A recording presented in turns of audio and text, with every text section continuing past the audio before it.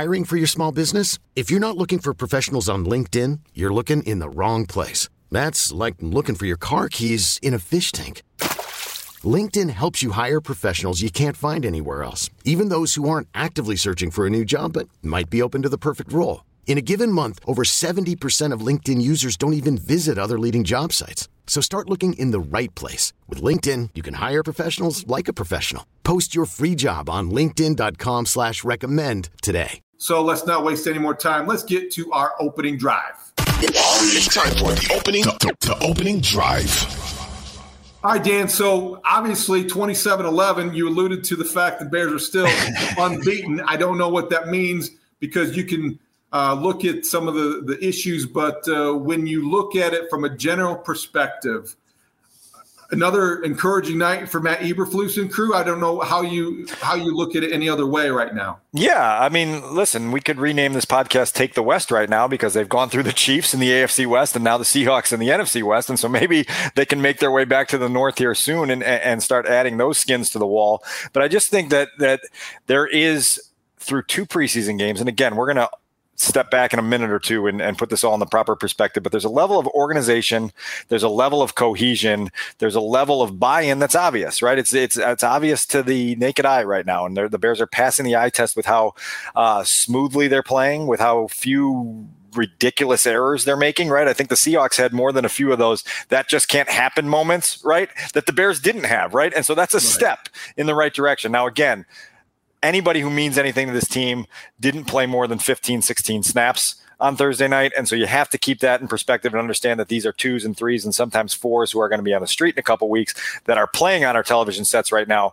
But certainly if you're looking to see the identity that Matt Eberflus is attempting to create and the standard that this team is looking to set, I think you're getting glimpses of that.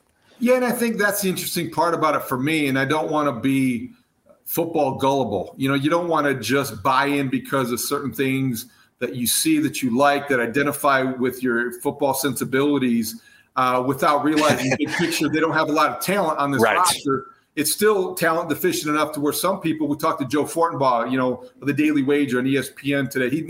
He bets on football for a living, and he thought the Bears might be the worst team in the National Football League. Now, I don't agree with that, but I'm just using that as an example. We know they don't have talent, but again, last night, Dan, I saw evidence of coaching. You reference the penalties and you reference the things getting in and out of a huddle. I like the fact that I can watch this defense already. Yeah. Signs that they're listening and they're buying in to a concept that is easy to make fun of for a lot of people. The hits principle is corny, old-fashioned and all that. But you know what? These guys are buying in, and it's obvious 2 games into this preseason. Well, David, you lived the Lovie Smith era up close, right? And you remember what it looked like when those defenses were flying around and how infectious that mentality became once results started to come with it, right? And so when you start to make a couple plays, when you start to take the ball away here or there, when you start to have these hits that change drives, that change games, all of a sudden that buy-in goes to another level. And now, again, eventually you're going to have to get talent, right? Dan Orlovsky was doing color for ESPN on the broadcast and made it very clear that the Detroit Lions that didn't win a game in the regular season went 4-0 in the preseason, right? And so you have to be able to separate those two things and say, look, that things may look a certain way in August. By the time you start playing real teams in real games, they can look a lot different. But again, the standard, right? And the things that you're trying to establish, we could sit here for the next 25 weeks and belabor the point that the Bears don't have talent to win 10 games this year. It would get old. The baby stepping process and the bridge building process for this team is to establish a culture and establish an identity while they wait for that additional talent to arrive. And right now, in the month of August, through training camp, through these 2 preseason games, steps in the right direction. Before we get too specific in terms of the details about Justin Fields' night and some of the other things that stood out, we're giving away our game balls. Generally speaking, I know I may be in a minority here because I know the way the NFL works with the preseason. I would like to see more from the offense in terms of just repetitions. I would like to see them use the 3rd preseason game after last night. We only saw 9 plays for the first offense. Take an opportunity to get better and get more cohesive. And I don't know if they're going to do that. I don't think they have announced anything yet, Dan. But for one, I understand the risk of injury, but it exists for all 32 teams. And there's different approaches by experienced coaches as well that view that preseason games as an opportunity to get experience for guys who need it. David, I'm really hoping to get more clarity on this topic soon, because I think it's important to figure out where the Bears are headed before they get to the regular season. I think there are a lot of teams around the league that say put all of your meaningful players in bubble wrap and don't let them get hurt, and just, row the boat until you get to week one and take your cautious route there.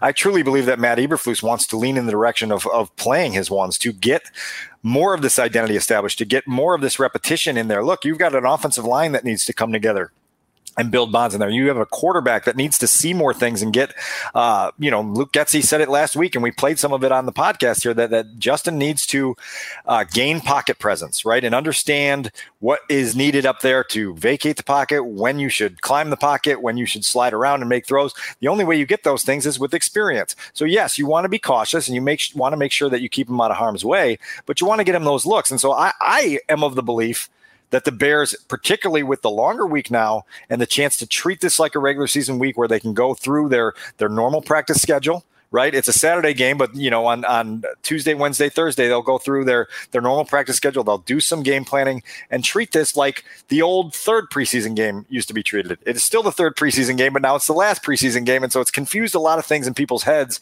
on just exactly where they should be. Again, remember, they play Saturday in Cleveland, and there's 15 days before they take the field. So there is time to get guys healed up. There is time to be a little bit more cautious after that. I am with you that I think they should lean in the direction of playing guys. Let's see where Matt takes this thing. How much of what happened last night in terms of progress by the Bears and some of the young players has to be weighed against or in the context of the fact it was the Seahawks and they kind of stink? And I can understand why people would come away from that thinking that looks like one of the worst teams in the NFL. Yeah, I mean, it's the Seahawks, and Drew Lock is out with COVID, and DK Metcalf and Tyler Lockett play 3 snaps apiece, and Geno Smith is running around. And so it is, you have to keep that as part of the context you lend to things. But you had to stay up until the final seconds of the third quarter to see the Seahawks score for the first time. And that score was a field goal that snapped a streak of 17 consecutive possessions by the Bears defense in which they didn't allow a point, right? And so you say, I don't care who's on the field. That's pretty good if you can go 17 straight possessions dating back to the Chiefs game without giving up a single point. Now, listen, again, that's against Shane Buechele and Dustin Crum and Geno Smith and Jacob Eason, right? And so now you have that context there. But I do think, again, that there's just a level of effort, a level of intensity, a level of not making stupid mistakes that's showing up in a way that's producing quality results. And now you hope that the starters can do those same things when you get into it. If we're going to fully contextualize this, you say, okay, folks, remember the 72-yard touchdown drive that Patrick Mahomes led, right? That was the only time that you saw a actual first unit offense on the field this preseason, and they went right down the field and scored. Remember that Justin Fields and his first unit offense has been on the field for 4 possessions now and scored 3 points. I don't know if you're getting anywhere in the NFL if you average 0.75 points per possession. So again, all of this is context, but I think you, me, and most of the Chicago Bears fan base feels encouraged by the brand of football that has at least been put out there for the last 6 months. I mean, Dan Orlovsky's right. The records in the preseason mean nothing, but I think that when you are a Bears fan and a longtime Bears observer, you understand progress and buy-in when you see it, because frankly, we haven't seen enough of it over the years. And when teams are not responding to the coaches or may have tuned things out or just not a good mix. And I think so far, 2 games in, you can feel pretty good about at least the direction this team is headed and the grip that Matt Eberflus has on his defense, his offense, and the entire operation. This episode is brought to you by Progressive Insurance. Whether you love true crime or comedy, celebrity interviews or news, you call the shots on what's in your podcast queue. And guess what? Now you can call them on your auto insurance too with the Name Your Price tool from Progressive. It works just the way it sounds. You tell Progressive how much you want to pay for car insurance, and they'll show you coverage options that fit your budget. Get your quote today at Progressive.com to join the over 28 million drivers who trust Progressive. Progressive Casualty Insurance Company and Affiliates. Price and coverage match limited by state law. T-Mobile has invested billions to light up America's largest 5G network, from big cities to small towns, including right here in yours. And great coverage is just the beginning. Right now, families and small businesses can save up to 20% versus AT&T and Verizon when they switch. Visit your local T-Mobile store today.